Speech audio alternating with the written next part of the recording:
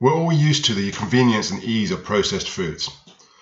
And for most of us, it's been a long time since home economics class, if that's actually still a thing.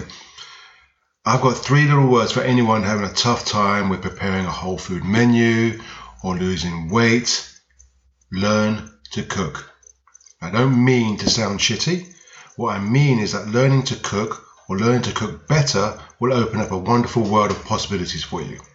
So people who can cook well know what to do with particular foods, or at least make informed guesses, more willing to try new things, understand how to put general ideas like have lean protein or eat colourful vegetables into practice, aren't as intimidated by new foods or preparation methods, know where to look to find help and answers for cooking problems, also feel confident and comfortable in the kitchen, which makes food prep a much more pleasant and fun experience.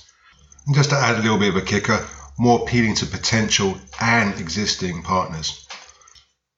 Here's the secret truth about cooking. Most cooking is easy. Even the fancy stuff.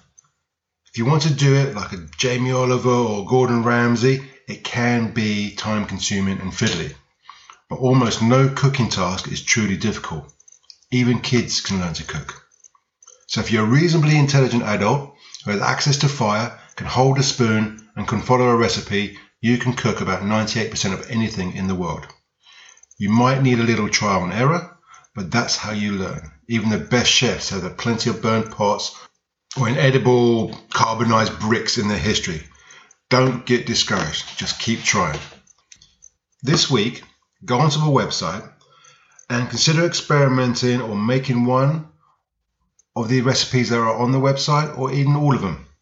And if you've got kids or other people in the house, get them involved too. Cooking and learning about food together is one of the best ways you can share the gift of good health with your family. If you screw up, no big deal. That's what composts or hungry dogs are for.